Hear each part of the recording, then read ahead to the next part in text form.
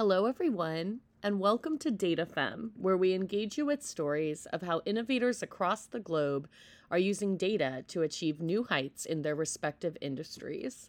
I'm Danielle, host of the podcast and founder of Dikayo Data, and I'm here with Alex Merced. He works for Dremio as a developer advocate and data lakehouse evangelist, and he's going to tell us a lot about Dremio's work with Apache Iceberg and how these innovations fit into the larger landscape of how we understand data.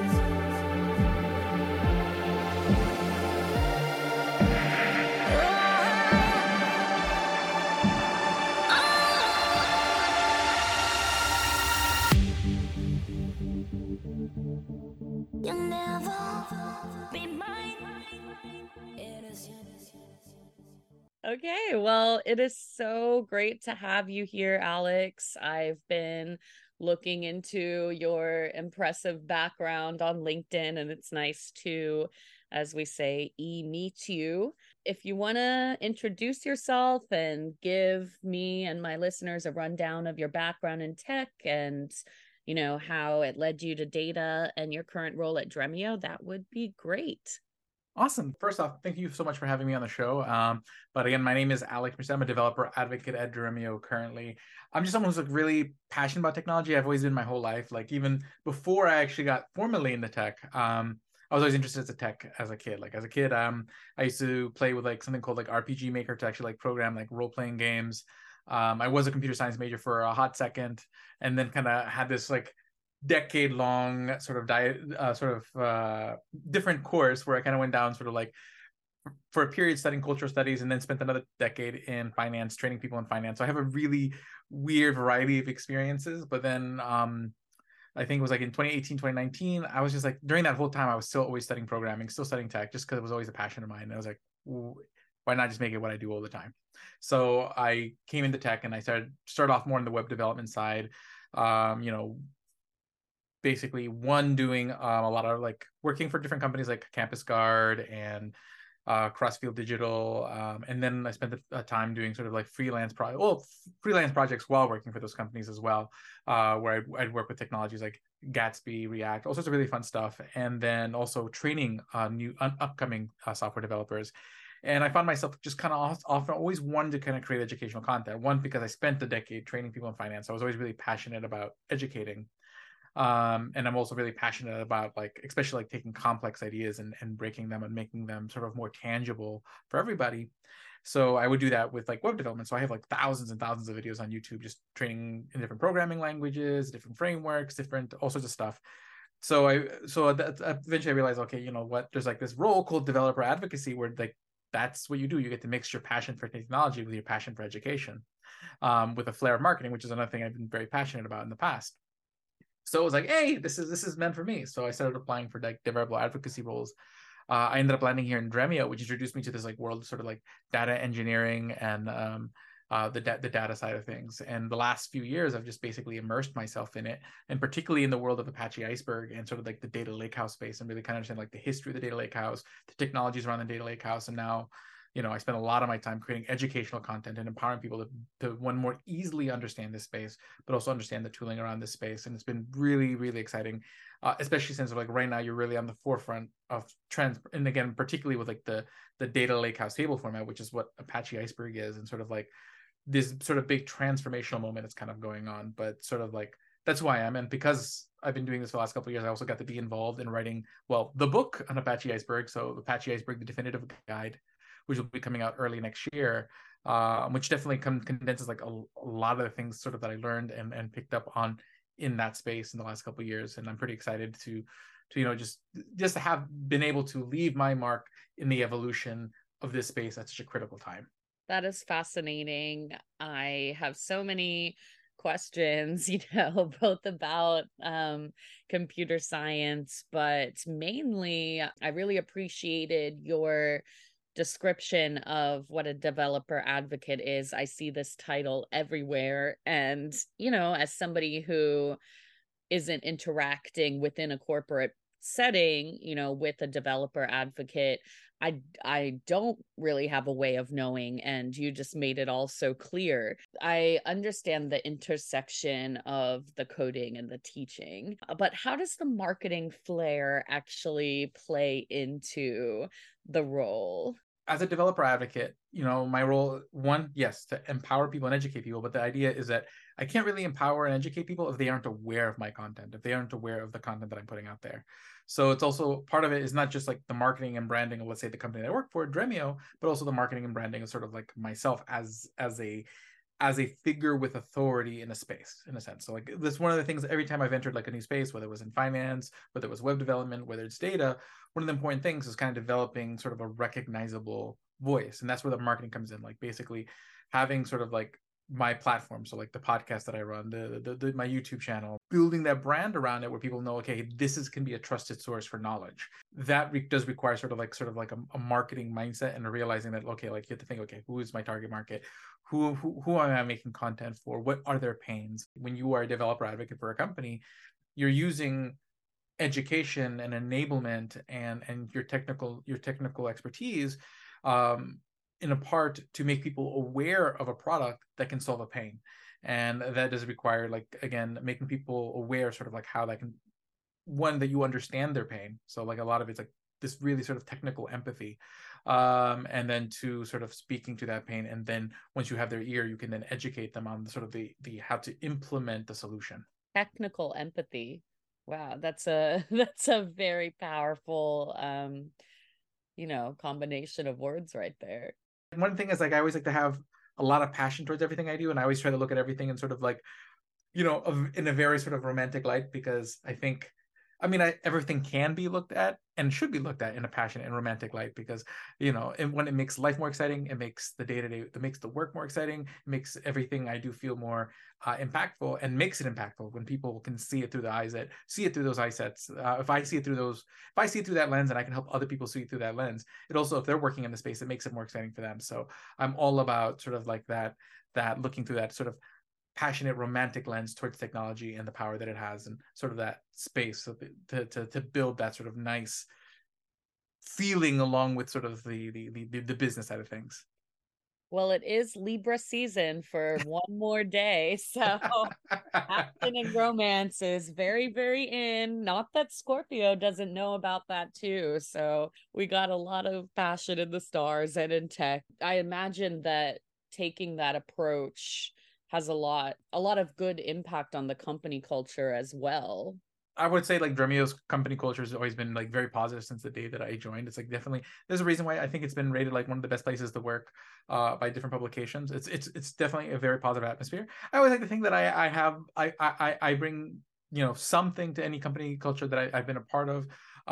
But again, I must say that Dremio's company culture is one of the best and most positive cultures I've ever sort of had the pleasure and honor to be in part of. I've heard the same. And that is really good to know because it is a cutthroat environment in tech. And, I think more in my earlier podcasts, I talked more about company culture and work-life balance and mental health in the workplace. Now I tend to get more technical, but that's still an element that my listeners like to hear about because a lot of people, even if they've been decision makers and are more advanced in their career, are applying for jobs. There's quite a lot of turnover happening, so it's good to know. Now that we've covered the basics, I would love to hear from you on how Apache Iceberg and your expertise with it factors into your day-to-day role as a developer advocate at Dremio.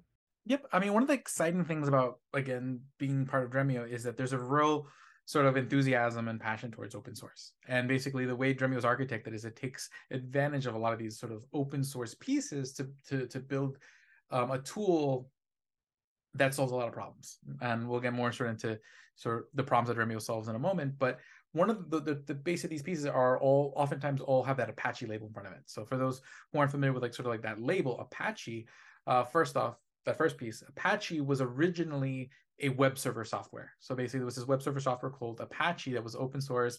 It pretty much powers most web servers on the internet. It's very, very ubiquitous software nowadays. So whenever you see that, like when you hear like Apache Iceberg, Apache Arrow, these are open source projects that got hit to a point where they really become community run projects. And then basically they made that next step of saying, okay, well, we want to make sure that we're always a community run project. And then they get donated to the Apache Foundation, who then now becomes the owner of all the intellectual property. So that way it's kind of owned by this sort of neutral entity that can help foster the project's independence. Now, and basically many of those Apache projects are part of Dremio. So you have like Apache Arrow, which is basically an in-memory format. It has to do with the way that when a piece of software like Dremio or other pieces of software, when they read a data file into memory, how do we represent that data in memory? That allows Dremio to process data very quickly. There is Apache Calcite, which has to deal with how do we parse SQL, and that is basically used in Dremio and many other tools, and how they parse SQL, how they optimize SQL queries and whatnot. And then there's Apache Iceberg, and Apache Iceberg is in a league of its own, because Apache Iceberg is a technology that basically creates a very, very important transformation based on, like, if we take a look at how data has been handled up till now, typically what would happen is that you would have these sort of two places you would put your analytical data. You have your data lake, which is just basically, think of it as like a giant hard drive where you just dump all your data, regardless of where it comes from and what it is. It's just a place to just hold it all in a sort of cheaper place to store the data. And then you would take a little bit of that data, or whatever sort of your more mission critical data is, and then move that into a data warehouse, where you would then turn that into like data marts. And then, that would give access to the data to your, your different business units for like BI, for data science and whatnot. Now, this is all fine and good, and it's been a fine pattern for a long time. But there's two things that are happening. One, data is growing faster than ever, and the need to use that data faster is more imperative than ever. So the idea is, all these steps of moving my data are becoming, one, they're too costly because you end up making a lot of copies of your data. And two, a lot of those copies of my data are now like trapped in this data warehouse, they're trapped in this data platform, because every data platform kind of required you to store another copy of your data on their platform to use their tools. And keeping all these copies in sync and making sure that they're all consistent and people aren't coming up with like different results, it's a headache that most data engineers require. They build all these pipelines that break really easily, and then anytime someone asks for any kind of change in the way the data is modeled, requires a change in like 10 different pipelines. It's just a very difficult thing. So wouldn't it be nice if I didn't have to move my data into like 10 different warehouses? What if all the tools that I want to use could just operate on the data in my data lake? Okay, and then I just have one copy of the data and all my tools can talk to it. You could do that in the past. The problem is you couldn't really do it very fast. It was very limited in functionality. And the reason being is that when you work with like a database or a data warehouse, there's a lot going on under the hood. There's a lot of components that make it work. There's like the way the data is stored. There is metadata on that data that allows the processing of that data to be more efficient. And then there's the actual processing. Okay. So if we want to mirror that in the data lake world, well, we have the way we store data. So we store our data in the data lake, which could be like object storage, like an Amazon S3, or on-prem Hadoop storage, or many other variations. That would be where we store our data. But then we need to store that data in files, and that's where like Apache Parquet, another Apache project, comes into play, offering a very efficient format to store data for analytical purposes. But the thing is, your data sets, oftentimes, especially for big data, your data set's not just one Parquet file. It might be 10 Parquet files. It might be 100 Parquet files. It might be 1,000. It might be 1,000,000 Parquet files. So in that case, I don't want to be thinking about my data as 1,000,000 Parquet files. I want to be thinking it as one data set, one table. And that's what Apache Iceberg comes in. What it does, it creates the abstraction of me to look at that 1,000,000 Parquet files as one singular table that I could run SQL on. So basically now, when I have a Apache Iceberg table, any tool that knows who applies the Apache Iceberg standard can then talk to that data. And now all my tools can talk to one copy of my data. And this creates a whole new pattern, or enables a whole new pattern called data lakehouse, where basically instead of doing all that data warehouse like activity in a separate storage in a data warehouse, I'm going to do all that data warehouse like activity on the data I have stored in my data lake. So it's basically data warehouse type functionality with data lake storage, thus data lake house. And it's Apache Iceberg who's one of those technologies that really enable that. There's really three table formats that sort of have speared this revolution, and that's Apache Iceberg, Apache Hudi, and Delta Lake. Delta Lake's the only one that's not an Apache project. Technically, they're a Linux Foundation project. There are some differences in sort of like what the requirements are to be part of which open source foundation, but I do have like an article on those sort of nuances. But that sort of is what Apache Iceberg is. So again, Apache Iceberg is essentially a standard way of writing metadata. So it's not how you write the data. The data will still be in Parquet files, Apache Parquet files. But Apache Iceberg is about how do we write data about our data that allows tools to work with it smarter. And one way to think about it, because a lot of times people are like, wait, metadata? Well, I always like to use an analogy, like imagine that you're in your kitchen. And in the kitchen, you have all these tools out there. And let's say I'm looking for a spoon. Now I could just go through like every drawer and every cabinet looking for a spoon, but that would take too long. Now, what if I had a clipboard on the side of my kitchen that told me where spoons are stored, where the plates are stored? That's the metadata. Okay, that clipboard is not my spoon, but it makes it a lot easier for me to find my spoon and a lot faster for me to find my spoon. So Apache Iceberg is like that clipboard of metadata that allows me to look through all those Parquet files much faster and much smarter, allowing me to do also things I could not do before. Do you find that it's confusing to keep track of all the Apache products that are necessary? And when people are developing a new project, are you thinking about, I guess, what other potential Apache projects will be needed to interact? Like, what does that network look like? There's like hundreds and hundreds, maybe even thousands of Apache projects that are inside the Apache portfolio. And I'm not going to know all of them, nor am I going to use all of them. Like Hadoop technically now is an Apache project, and Hive is Apache project. The only thing that I care about is that when I see that word Apache, it just means I know that is an independent community run project. Now, whether it's relevant to my immediate needs as a developer, because some of it's data related, some Apache projects are data related, some of them are web related, some of them are for other spaces in the tech. I know they're all going to be something that I can generally use in the software space, but best thing is like, you run into the ones you need when you run into them. Like a lot of the ones I know is because of the specific lakehouse space. I know, hey, when for Dremio trying to build like a ultimate tool to enable this sort of lakehouse pattern, there's those different components. So the files, the table format, and the processing. And so Dremio really does a lot on that processing side.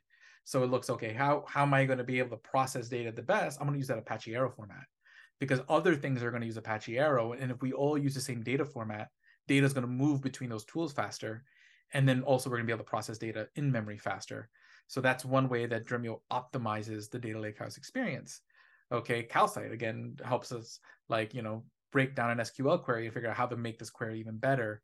So you can write a not as good SQL query, but Calcite will help optimize that under the hood so you still have a more performant query. And so there's all these pieces that are relevant to the space that we're in that the engineering team will be like, okay, hey, these are the things that are relevant to building the best tool that we can build for the problem we're trying to solve, how to make data lakehouse easier and faster. Enjoying this content so far? Well, I have some really good news for you. Our sponsor, Dremio, has a conference called Subsurface that happens annually. This year, it's going to take place in New York. It will be on May 2nd and May 3rd, 2024. Now, there's a virtual option to attend, and that's the one that I've been participating in for the past few years. But this year, I'm actually going to try out to be a speaker. And the cool thing is, you can too. The call for speakers for Subsurface this year is open right now, and you have until December 22nd at 11:59 p.m. Pacific time to submit. Dremio is looking for members of the Data Lake community to share experiences and expertise with building data lake houses as well as key open source technologies such as Apache Iceberg, Apache Arrow, Spark, and more that you've already heard mentioned by Alex in this episode. Speaking at Subsurface not only gets you free entry to the event, but it also will give you some really amazing swag. Trust me, even attending the virtual event, I have seen the potential amazing hoodies and gadgets and other things that you will love, plus networking and the chance to help grow a community that's already quite large. There have been over 18,000 data engineers, architects, and scientists from all over the globe presenting at subsurface events. I know that I've already sold you to get in the ring with me and apply to be a speaker at the 2024 subsurface event. So head on over to sessionize.com/subsurface where you can find the form and additional information. I have posted it in the show notes for your convenience. Now back to our show. I think one of the aspects of data lake houses that I find the most fascinating is that there really are a variety of ways that your process can develop. This is just an example, but like the whole ETL, ELT, like that's a different order. And when you're Yes. talking about a query being leaving something to be desired, say, and then Calcite can, fix it for you. That's just, another safety along the pipeline, because I could write everything in SQL, like in MySQL open source, right, before Mm-hmm. filtering it.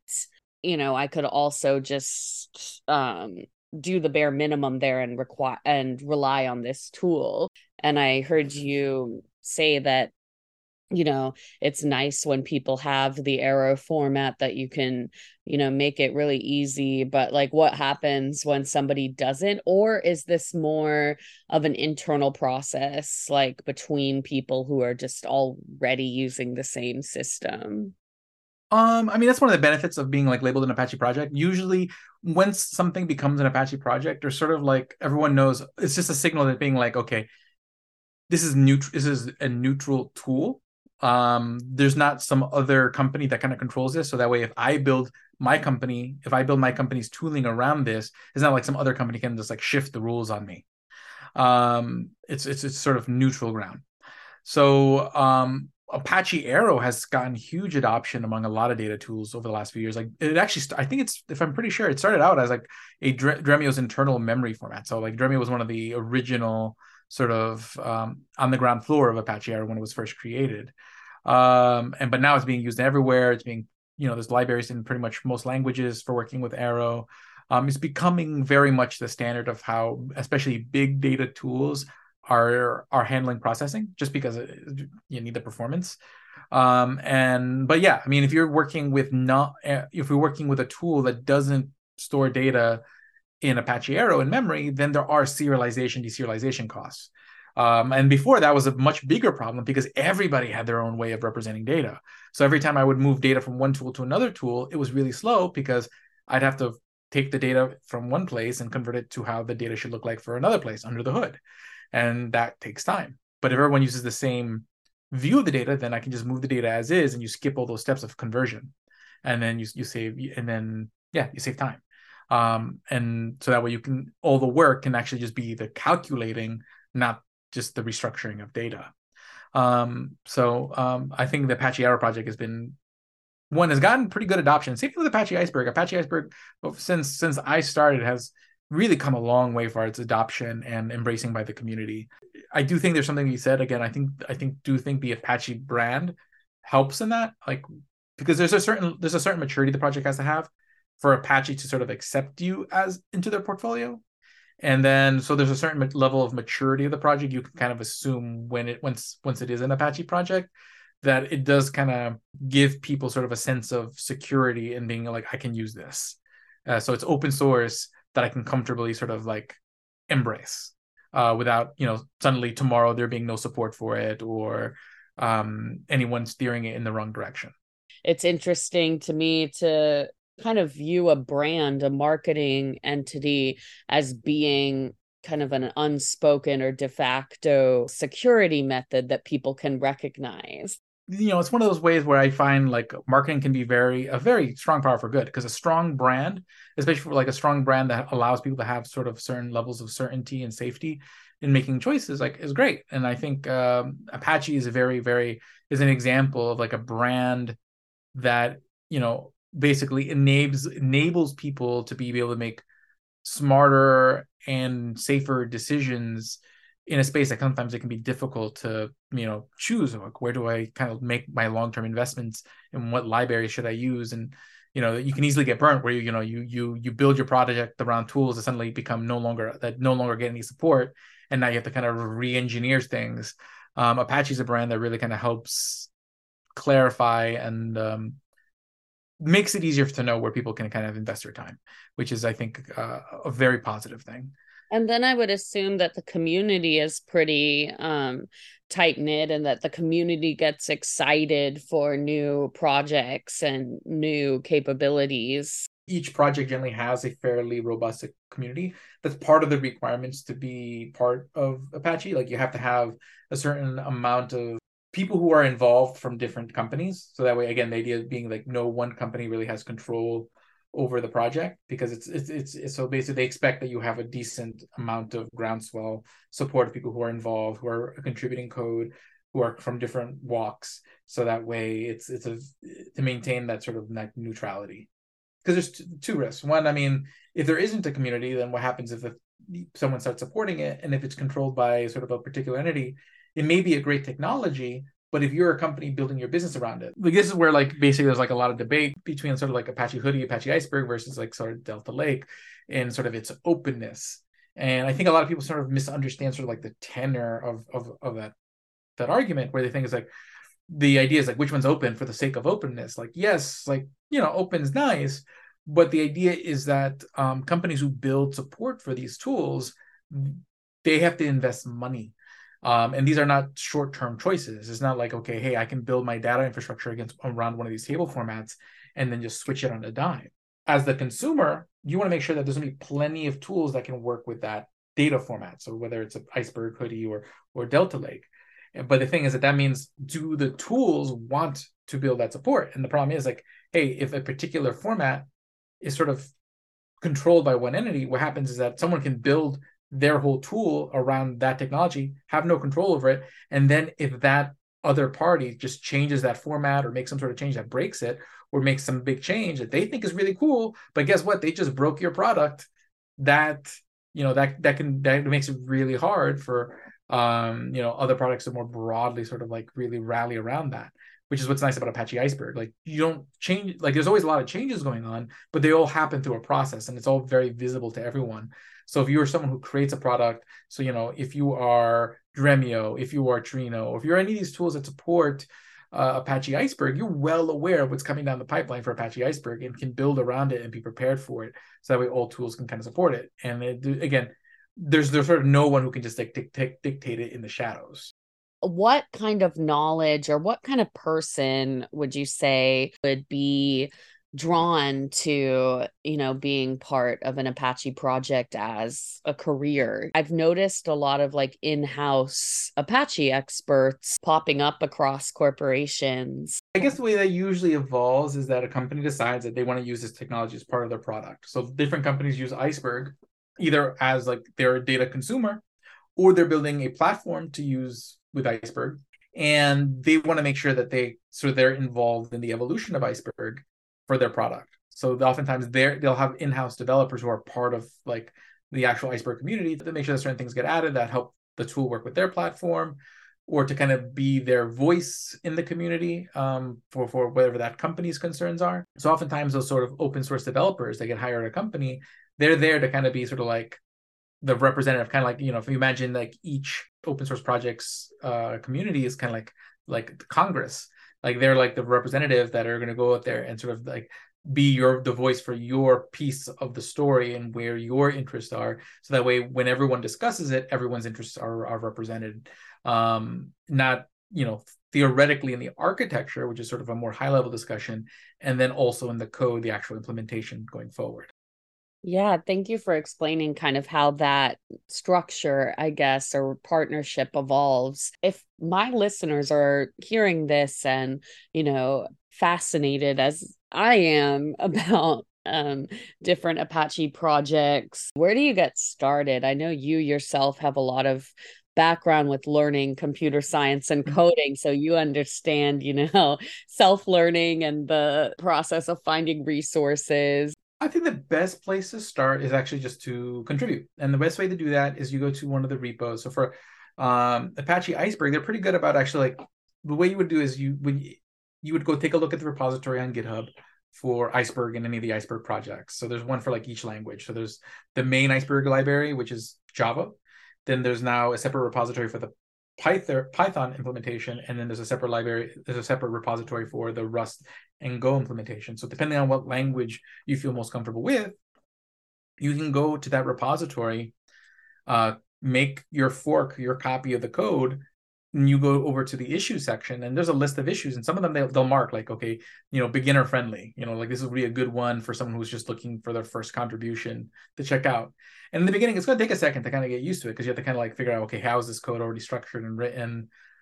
But once you start making those first initial contributions, I mean, one, you'll appreciate the project a lot more, and you'll be surprised like how involved you get over time. But then two, that actual activity then makes you a great candidate for roles of like open source developer at other companies who are looking for developers who do help out in their open source efforts. How would you suggest, I guess this is branching more into your advice as an expert in the field, but like how would you suggest overcoming imposter syndrome to go and contribute? I know that GitHub people are so friendly, it's not intimidating. Yeah, it's not the darker side of Stack Overflow Yeah. or anything, but it's fair enough. Yeah. The best way is to do very small bits. What happens, I think, a lot of times, like, people get eager. So then what they do is they promise they're going to do. They take on a big change, bigger than they're familiar with the code base is at that moment. Look for something really, really small, because you'd be surprised. Like, even the smallest thing, if it's your first contribution, can take you some time, because you have to see how all these different pieces of code connect. So just start really small and start really humble. Okay, no one's gonna bite your head off for asking a question. If you're, depending on how you approach them. Like, if you just be like, hey, I have this issue. Usually, I think people, especially in the Apache Iceberg community, people are pretty nice. So I don't foresee that being too much of an issue there. So I encourage everyone to go take a look at the Apache Iceberg repo and see where they can contribute, because it's a great project and a great place to get started with open source. Particularly, right now, there's definitely a good need for more and more people to help out on the Python side of the project, and Rust and Go, which is those repositories just started. So they're really early on, which means there's a lot of low-hanging fruit as far as contributions go. And also, one thing I would do once in a while, I just write libraries. Like, what I used to do to really get comfortable with certain things. Like, anytime I found like a particular library really interesting, I would try if I can make something that does the same thing. Not necessarily as good. My goal wasn't to create a better, like, let's say, a better React, if we're talking about the web development side, but to create something that works like React, just because if I can build something that works like it, I'm probably going to have a deeper understanding of how it works, because I create something like it, which means I probably had to go through so many of the same challenges to create it and think through them as the actual thing did. But as I did that, I had a deeper appreciation for much more deeper implementations on sort of like the steps they have to go through and the things they have to think through and why they build things certain ways. And having that deeper appreciation, that deeper understanding, has helped me manage sort of like that imposter syndrome that's always constant and all in the back of all our minds, no matter how long you've been doing this. The way I would start is to kind of go in and do some, like, spruce up some kind of basic translations or errors that have to happen, Yeah. Like I think that one. typos are great, docs contributions are great. Like docs are a great place to get started. You get some commits, and basically it's just you helping, because a lot of times a lot of these open source projects, they don't have the greatest documentation because everyone who's on the project is so focused on the actual code that they're not fleshing out the documentation to explain the terminology or the examples enough for people who are reading the docs. So they can definitely always use more help on the documentation side. Because you want it to be like osmosis, like you want to kind of go into a new community and then just kind of learn the ropes by doing. At least that's how I always have learned. And so it's nice to know too that there are probably several lines of code that haven't even been checked, so you can like go through and check if it works and then just put a comment like, this didn't work for me. That's not even changing anything necessarily. That's just providing feedback. Issues are always appreciated in any project because a lot of times people aren't aware of what issues there are with it. And a lot of times people run into bugs and they never escalate them. So adding an issue to that GitHub repository goes a long way. Before we talk a little bit more about your teaching, because that is exciting to me, I just want to get in some more clarification on Apache Iceberg. I want to know who it helps the most. Like, how can an understanding help somebody at a higher up level who like normally does low code, work, but might want to understand how Apache Iceberg works to kind of help make decisions. Got it. I mean, Apache Iceberg is good when you're working with very large data sets. So for example, if I'm working with like 1 gig worth of data, that could probably be a single Parquet file. And basically, then in that case, the Apache Parquet file is good enough, because Apache Parquet has its own metadata at the file level that allow like the engine to know, okay, how to scan that file smarter. I mean, Apache Iceberg is more about saying, hey, you have 1 million files. Do I really need to scan all 1 million files? So the metadata is going to be sit there and say, okay, well, these files cover this part of the data. These files cover this part of the data. And then like a tool like Dremio can be like, well, you have 1 million files that are this data set. You're looking for, let's say pretend like a voter database. You're looking for all the voters in Georgia. Okay, well, in that case, all the voters in Georgia are only in these files.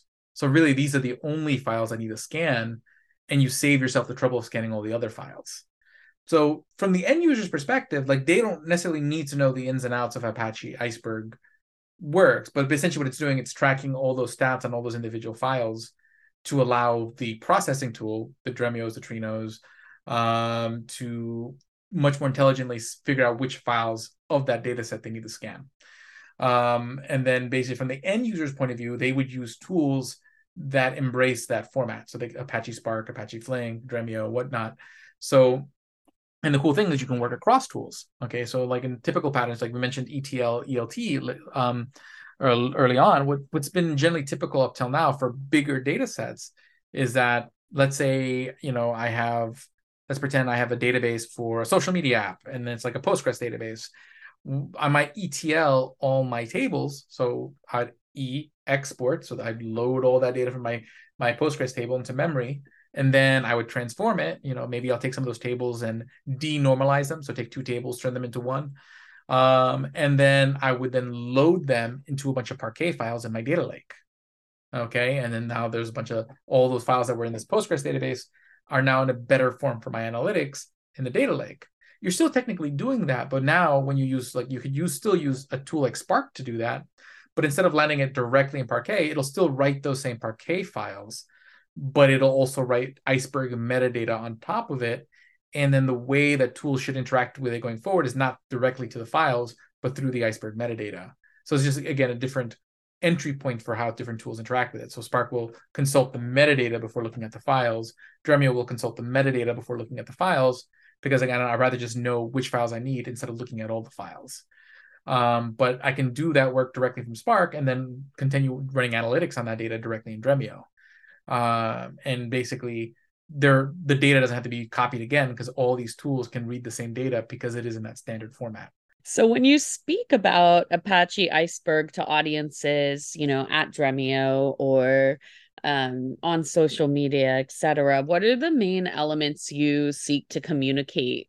I guess the main thing I want people to appreciate is the architecture of Apache Iceberg, in a sense. Like, Apache Iceberg, first off, just appreciating like what it does. So again, the table format, because before people didn't even know what a table format was, because generally that what the job of what a table format is something that you would never see. It's just something that's built into a database, and it's not something you just generally know. You just know I have a bunch of tables in a database and they work. Yes, awesome. It was those levels of those how those abstractions are built was never something we generally deal with as consumers. So this whole idea of so the data lakehouse is really sort of like what's the term I'm looking for? When you get food but they break it up into pieces, uh it was like not broken down, decompartmentalized, no, deconstructed. Deconstructed. Oh wait, we said Yes, it at the same time. yes, Jinx. Like a deconstructed salad. That's what made me think about Exactly. it. So a data lakehouse is essentially a deconstructed data warehouse. You're taking all the pieces and separating them instead of buying the whole data warehouse as one big bucket, you're picking the pieces and assembling them yourself, which gives you this modular design where you can swap out those layers depending on your needs and construct the right warehouse for your needs with the storage of your choice, with the data table format of your choice, with the data files of your choice, et cetera, et cetera, et cetera. So that's essentially like so one understanding that we're moving towards this deconstructed sort of warehouse, aka the data lakehouse, and the table format's probably the most important piece because it's really the piece that wasn't there before. It's the piece that sort of completes the story. We had processing engines before, like Dremio. We've had file formats like Parquet. We've had storage layers like S3 and Hadoop. All that stuff existed before, but now it can work differently and better because you have that layer that's Apache Iceberg. And Dremio leverages Apache Iceberg from top to bottom. It's probably, I can't think of a platform that leverages Iceberg quite the same way that Dremio does. And because not only does it leverage it as a way you save data, so like if I were to create a table in Dremio, I create an Iceberg table, and you don't even think about it. I just run a normal, create table statement like I would in any SQL database, and I create a table. It's an Apache Iceberg table. I don't have to think about it. It just works. But the really interesting way that Dremio uses Iceberg is that through a feature called data reflections. And basically what you can do is that Dremio allows you to federate data sources. So I can connect like my Postgres database, I can connect my Snowflake data warehouse, you can collect data from anywhere, including Iceberg tables. But one of the things is that, sometimes you want to speed up the performance. Like, okay, it's maybe just querying my MySQL database by itself isn't fast enough. I want it to be a little bit faster. So data reflections allows you to turn on a switch, and similar to materialized views in a normal database, but better. What it does, it creates, depending on how you use it, but the simplest way to think about it is that it creates a Apache Iceberg version of your data. So basically, next time anyone queries that table, so let's say we're talking about like a table that's inside MySQL, or actually let's use a CSV file. You uploaded a CSV file to Dremio. Problem is like CSV and JSON, especially if it's a really big CSV or JSON file, it's not going to be a very fast thing to query. So you turn on reflections on it. To you just have a CSV file, but under the hood, Dremio is creating an Apache Iceberg copy of it. That's going to be, and then every time you query the CSV file, it's going to swap it out under the hood and give you a much, much better performance because you're really querying the Apache Iceberg metadata and Parquet files that Dremio is keeping in sync for you. Usually what would happen is that maybe you save all your data in CSV, and then you would have to manually create a data pipeline to load it into Parquet to get that performance benefit. And then you would have to rerun that pipeline all the time and maintain that pipeline to kind of get that same endpoint. In this case, basically, a lot of the stuff that data engineers would create pipelines for get automated away thanks to Iceberg, thanks to Dremio through this data reflections feature. That's really cool to know. I almost think of it as like scanning it in a mirror or something. That's why it's called a reflection. Yeah. The reflection is, all of these words are exciting that they're choosing, but like the reflection really has a I can see, how the name really works with the product. Yeah, it's super exciting because like there's certain patterns that enables, again, because we have Apache Iceberg and we're able to build this reflections feature on top of it. And you now are technically, we're nearing on a world where you could create a world with zero ETL, where you don't necessarily have to do any data movement. Like imagine this, I have, again, my data sources, I connect them to Dremio.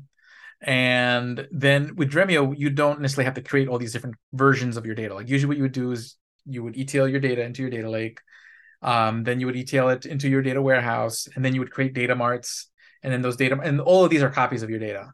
And then each movement requires a pipeline that you have to maintain. And if one thing changes, so like at the very, very last table in the data mart, if I have to add like one column to it because I got a request from the analyst, well, now I have to go all the way back to the beginning and update each pipeline to make sure that that change is factored in. And this becomes sort of like really tedious. So even if I need a really, really quick change, I, as a data analyst, may have to wait like 3 weeks to be able to have access to that change because the data engineer has to make all these changes.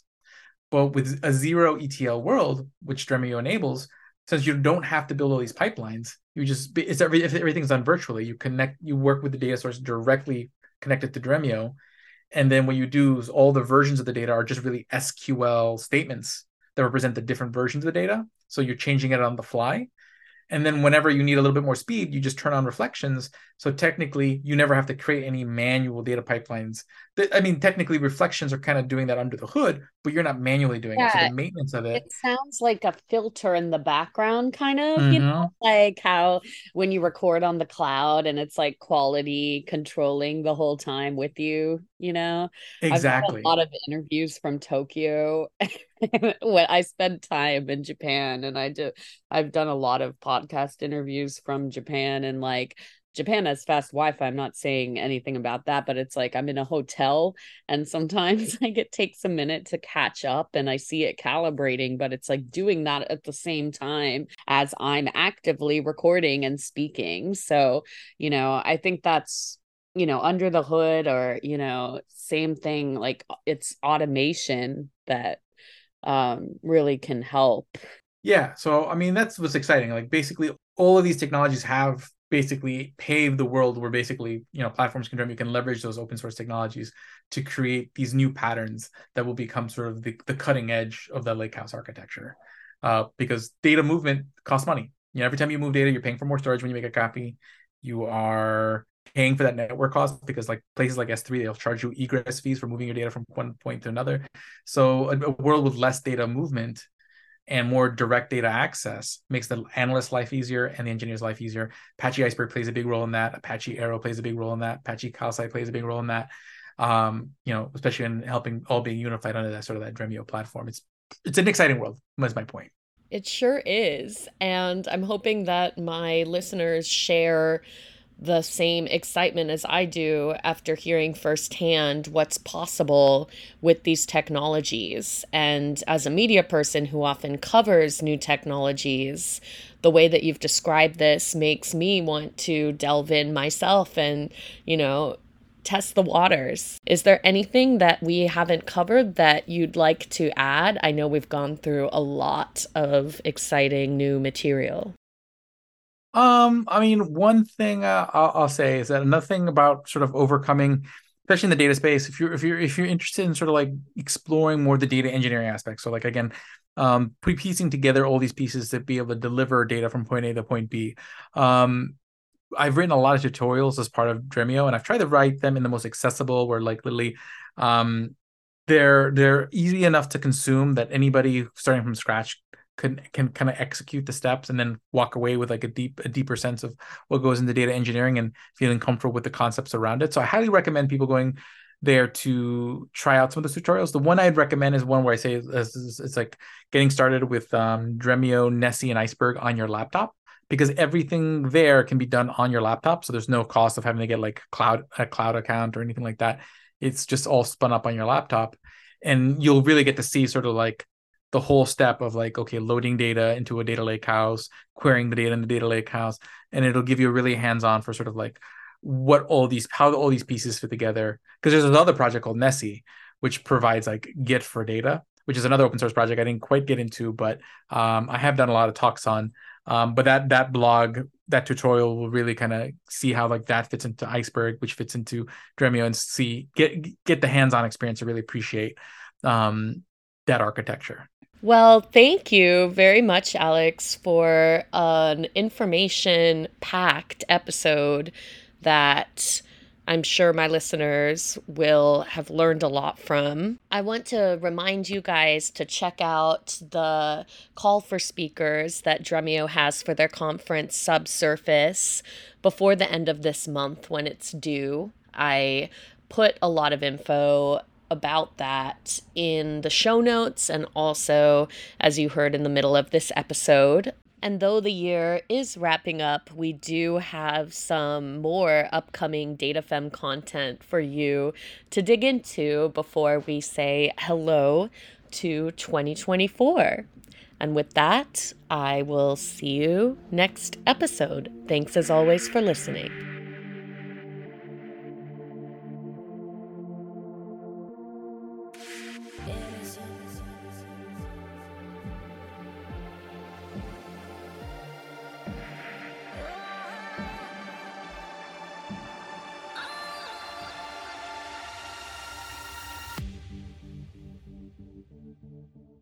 You never